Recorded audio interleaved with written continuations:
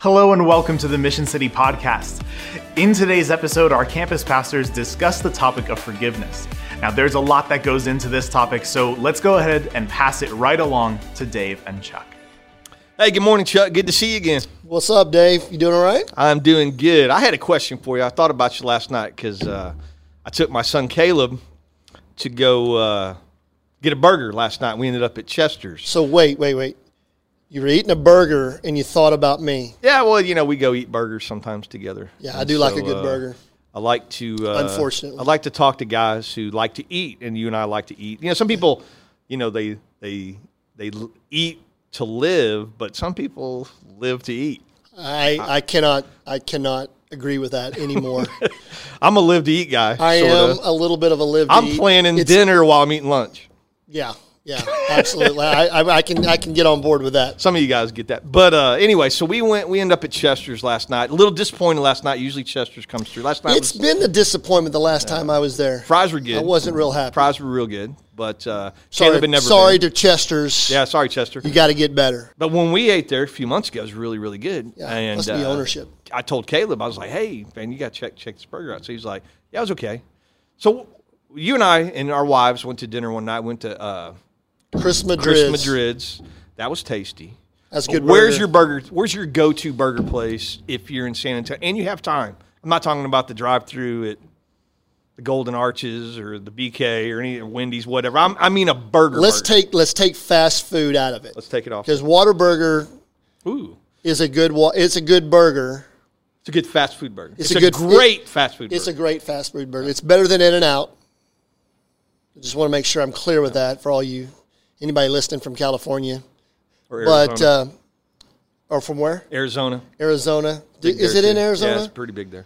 I don't know. We went on a trip to California, and I ate a In-N-Out burger in California, and it was better than the one in Texas. Maybe this is just the I've heard that ambiance of being in California. I've heard that the ambiance. It's a big word. I don't know even if I know what that means. Yeah. But anyway, go-to burger in San Antonio, man, there's a couple places that I have gone to that I thought were pretty good burgers. One is Biggs. I like Biggs burgers. There's a place that's not in San Antonio, but north of San Antonio is called Beefy's on the Green. Okay. Out 281. I like the burger there. Okay. And, man, How about Five Guys? I've had Five Guys. I'm more of a smash burger. I like Five Guys better than Smash. Smash Burger, I think, is a little bit better than Five Guys. That's my opinion. But yeah, I like the Five Guys, but technically, it's almost fast food. Now, there's a place, I wish I could remember the name of it, in Austin. It was pretty good. It's a really good burger, but I wish I could remember. They get known more for their shakes, but I can't. I wish I could remember it. You're not talking about P. Terry's, are you?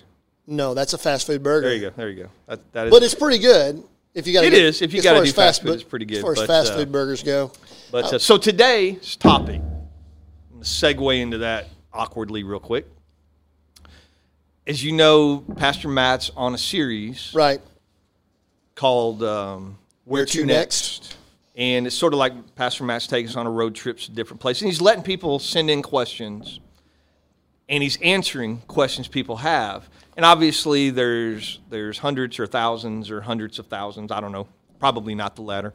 But there's a bunch of them, and he obviously can't get to all of them. And so one of the things that have been asked is about forgiveness. And so we're going to try and tackle that a little bit today. That's a good tie-in because I have to ask for forgiveness for my body every time I eat one of those burgers, right? I have to apologize for my wife for how I look because it's different than 21 years ago because of all the burgers I eat. So, yes. Yeah, I understand the forgiveness thing. Yeah. So when we're talking about forgiveness, I think the first thing that pops into my mind, for me, my background, and I've shared that with you before, is I didn't grow up in church and all those things. And so there was a lot of things I did that was really bad. I caused wreckage and you know, I just was in my family, and I just wasn't a good guy.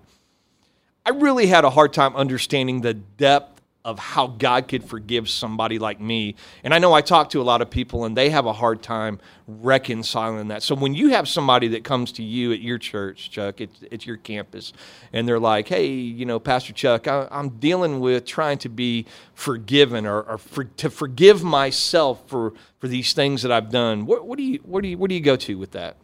Well, number one, that's a tough deal. I think, you know, because we all come from different places, and you talk about coming from a really broken place, but we're all broken. I think that's the biggest thing that people need to understand, is that they're all broken.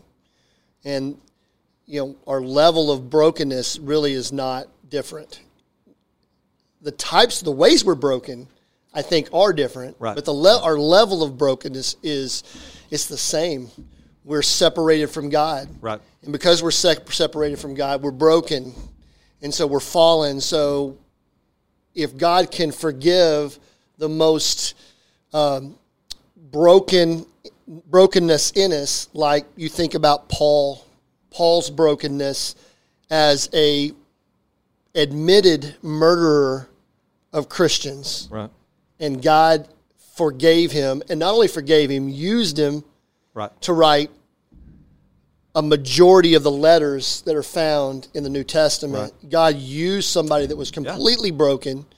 I think that's a great starting place to talk to someone and say, hey, look, you think you're broken. Well, you're no more broken than Paul, who said, I'm chief of the sinners. Right, absolutely. Well, and for me, I remember just this overwhelming guilt. And when I came to the Lord and I said, I need you, wasn't thinking in that moment about him forgiving me. But then as it weighed on, or I would see somebody that I had wronged and I knew I had to somehow apologize for it or whatever, then Satan would whisper in my ear how bad I was. And somebody shared with me 1 John 1:9, which says, if we confess our sins, he, talking about Jesus, is faithful and just to forgive us of our sins and to cleanse us from any and all unrighteousness. Right. And I know for me that was like a hard thing to understand. But I heard a pastor, and I don't even remember who it was. It might have been my pastor, Dr. Graham, or somebody else. But I remember them saying that Jesus was a better Savior than you are as a sinner.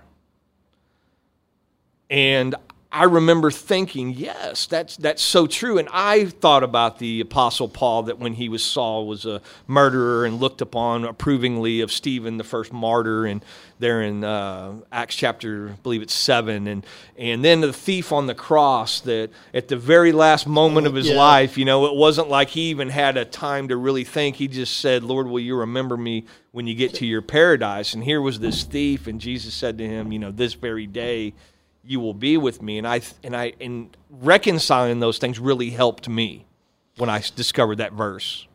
Right. And I know that when I minister to people who are in those situations, those are great go-to, great. But the problem is I can say it all day long. It only comes through that own acceptance of what Christ has done in your life. So forgiveness is not an easy thing to do. It's definitely not an easy thing to do for your own self. I think we are our own worst critic. Yeah, absolutely. I know I am. And I think that, you know, Satan uses our past against us. But we use our past against us. I don't know if it's always Satan. It's us. It's our brokenness that we like to do that. I think we like a little bit of misery sometimes in our lives as well. Yeah. You know, and for me, after I just kept going back in my mind and in my heart and remembering the wreckage that I caused and just thinking about it all the time and just this overriding guilt, I was going through discipleship with somebody, and they said, well, do this. Make a list of all the things that you did that was wrong and who you wronged. And confess those things to God. So, man, I had pages. I mean, because remember, I came from this place I made out this list, and then they said, exit out, write 1 John 1:9 over it, And he said, just tear it up and throw it away. So that's what I did. I wrote them all down. I wrote 1 John 1:9. I confessed them to the Lord. I asked him for forgiveness, which confession means I was agreeing with God that they were all wrong. I scratched it all out. It didn't scratch the itch, so I tore it up. It didn't scratch the itch, so I burned it in our fireplace. It felt a little bit better. Then I flushed the ashes down the toilet. And what I was trying to do in my heart and my mind was separate from myself, where the psalmist says, your sin is as far as the east is from the west. Mm-hmm. So there you go, So that was awesome for me in that moment to feel free of that. And I was able to forgive myself. And so that transitioned into, okay, understanding the depth of God's forgiveness for me helps me too if somebody's wronged me when I try and forgive them, because we are tasked with forgiving others as Christ forgave us. And so I know all of us have had situations in our life where somebody really hurt us, and sometimes we carry that around like a real heavy backpack. And so how do you deal with that sort of getting rid of the bitterness and the anger when you did nothing wrong, or in your, at least in our own mind we didn't do anything wrong, right? How do you deal with bitterness when it comes to somebody that's wronged you? Well, I know that I've experienced exactly what you're talking about. I think if you coach or teach or in leadership for any period of time, you're going to have situations or being in a place where someone's really going to hurt. Right. And that's why it's great being a pastor, because nobody ever criticizes you. A protection. That's they great. All love you for everything. I have not yet experienced that in the short time that I've been a pastor yet. I'm sure it'll come at some point. But no, as a coach, Cheryl and I had a situation where we felt like we were super attacked and we were wronged, and it was an attempt to sort of take my livelihood from me as a coach, and to get you fired from your job, trying to get me fired because of some thing that maybe I made a decision that they felt like I adversely affected.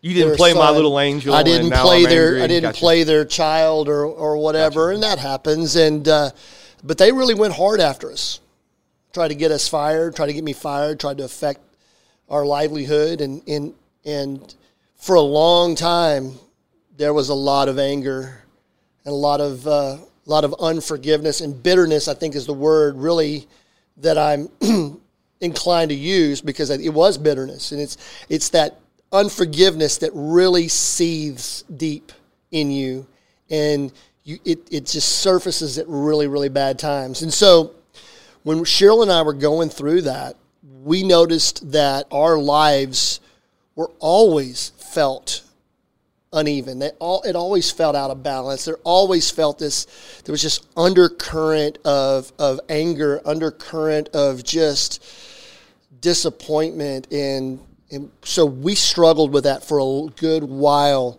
But it wasn't until we really began to dive into what God had to say. We look at the parable of the unforgiving servant, and begin to say, we were forgiven a huge debt, right, a debt that we could not pay, cannot pay ever, and we walked away free from that.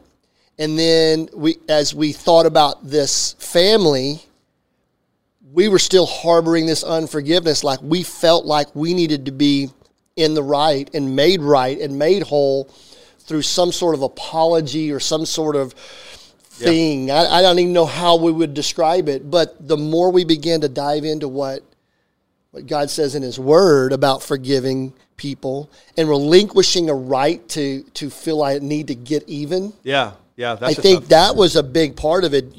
God, in Romans 12:9 it says, "Don't try to get even. Let God take His revenge, or leave it up to God. He'll take care of it, because He has a true justice absolutely in how He deals with brokenness and unrighteousness and injustice. So relinquishing that right to get even, not responding to the evil with evil, but with good. And when we do that, we heap burning coals. Yeah. And I don't want that to be the right. The That's not the reason goal, that you do but it, right. we definitely wanted to not answer evil with evil.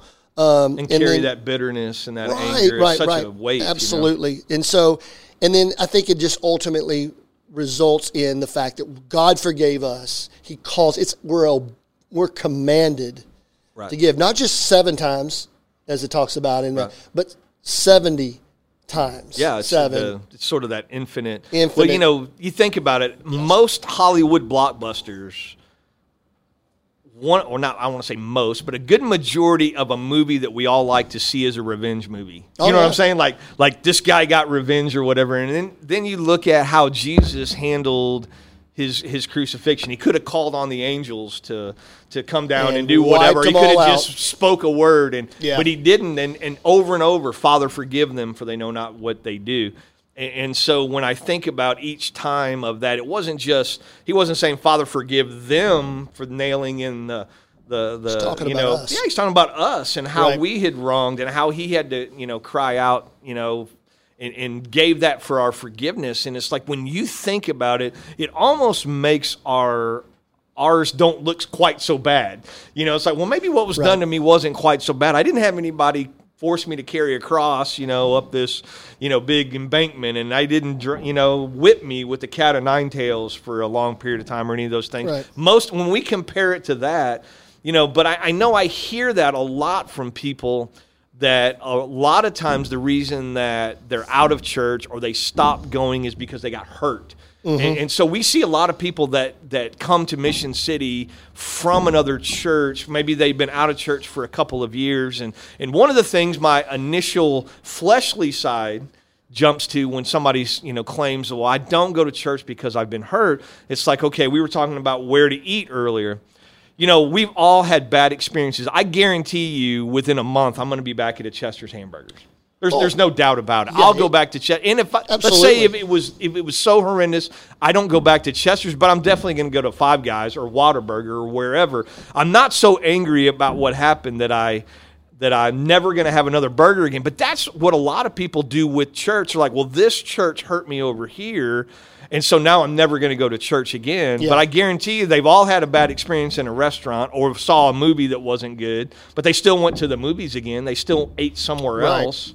You know what I'm saying? And so it's like we put this level, and I know somebody told me one time there ain't no hurt like church hurt, and I get that. I've been hurt, and it took a while to get over.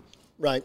And so, but it was through prayer, through the reading of God's word, through understanding the depth of God's forgiveness to me that got me to that place where I was able to forgive. Right. And I think a lot of people don't realize, and I think that God uses those things like a church hurt or a bad situation in order to work in our lives and maybe to push us in a direction. I love Romans 8:28 says, we know that in all things, God works for the good of those who love him and have been called according to his purpose. We've been called according to his purpose. Right. We are in him. So he sometimes needs to move us. Yeah. And he needs to allow something to happen so that we are in the right place. Yeah, and dependent on him. Absolutely. I think sometimes we depend so much on a pastor or a life group leader or a deacon or an elder, and we put them up on this pedestal, and then they're going to let us down because all of us as humans let people down every now and then.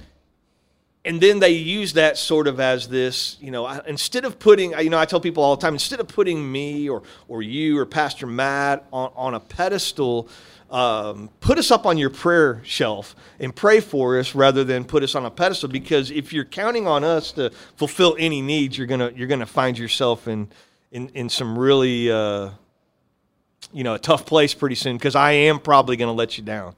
Well, not on purpose. It's just human nature. I'm going to be late. I'm going to forget.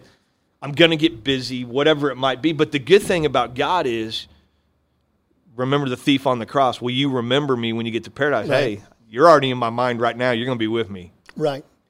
I'm definitely going to let you. I let you down today. I was 20 minutes late to a meeting this morning. Right? And then you left your keys in the car. But I wasn't going to bring that up. Yeah.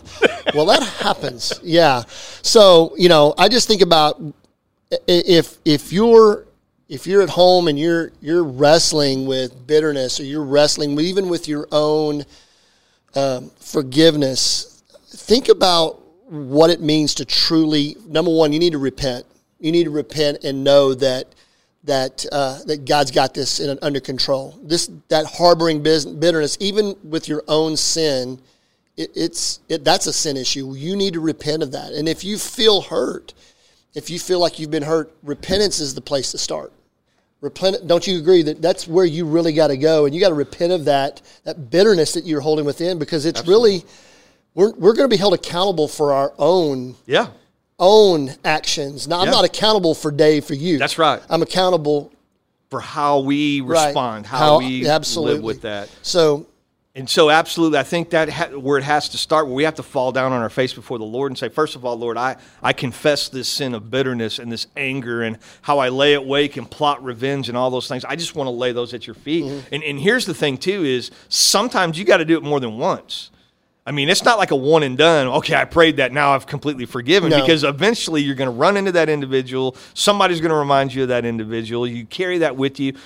There's times when I've been so hurt that I literally a couple times a day had to get on my face before the Lord and say, I need your help with this forgiveness. Right. I need you to walk me through this. And I was just looking up the name of a book that I read that really, really helped me with my forgiveness was called A Tale of Three Kings, that tells the story of Saul, David, and Absalom. And it is a phenomenal story, and so I would recommend that. It was recommended to me by a pastor friend when I was really hurt by somebody, and I actually led a church through a Bible study of the Tale of Three Kings because they had been hurt by a former pastor of theirs. And so it was this reading of this book coupled with the power of the Holy Spirit and a desire. And we all repented together as a church with the people that had wronged me, with the man that had wronged them. And we came together in prayer, and God did some amazing things in that church. Maybe we can link that to this podcast. Yeah, absolutely. But that was just a phenomenal, and for you to talk about a hands-on story of how you and Cheryl, because that was how you pay your bills, how you feed your family. Right. You can't help but take that kind of thing personal. But through the power of God's Word in His Holy Spirit and your desire to be obedient, you're able to lay that at the Master's feet. Right. And so when you're trying to restore after forgiveness, I think restoration is the key. Whether you ever get to fully restore that relationship, because let's just be honest, some relationships are unrestorable. Yeah. That doesn't mean we have to it's always going to be right again. But we should work towards restitution. We should always work towards rebuilding trust. Sure. Not only in the relationship, but our trust in God. Right. That He is faithful. He's faithful to forgive us. He has provided that safety, I guess you could say it, in Him, that we can rest in Him, knowing that He's the one that wants to heal us. He's the one that wants to bring us back into relationship and forgive our sins and lead us out of bitterness. He wants us to live in freedom. And one of the things I talked about getting clean and sober was freeing, but also too letting go to bitterness. That was even more freeing because that was a constant weight on me. And so when I was able to get on my face before the Lord and confess my anger and confess my bitterness and ask Him to help me let go of those things, again, several times, I was able to walk away so free in that. And so I'm glad that we were able to share those things with people today, because that is definitely something that people I know struggle with. Right. So if at home, if you're really struggling, I think number one is you got to go to God. Go to God's Word, spend time with Him, pray, repent of your own bitterness, your own lack of forgiveness, whether it's yourself or whether it's with someone else. And then work to make peace. You got to work to make peace in your own heart. Work to restore that relationship rightly. Number one with Jesus. That's number one. But ultimately, I think, at the end, also with that person if you can. Amen. And don't forget, Jesus is a better Savior than you are as a sinner. So you can be forgiven. You are forgiven, and Jesus loves you. All right. Hey, great talk to you, Dave. It was. It's time to get a burger. Let's go. Love you, man. Love you too, Till next time. All right. Thank you so much for listening to the Mission City podcast. If you like this podcast, then there are a number of ways that you can help support us. You could always share this with a friend. If you're watching on YouTube, you can hit the like button. And if you're listening, then you can leave a review on any podcast app of your choice. All of these help us reach more people with the gospel. So thank you so much for supporting us. And we will see you in the next episode.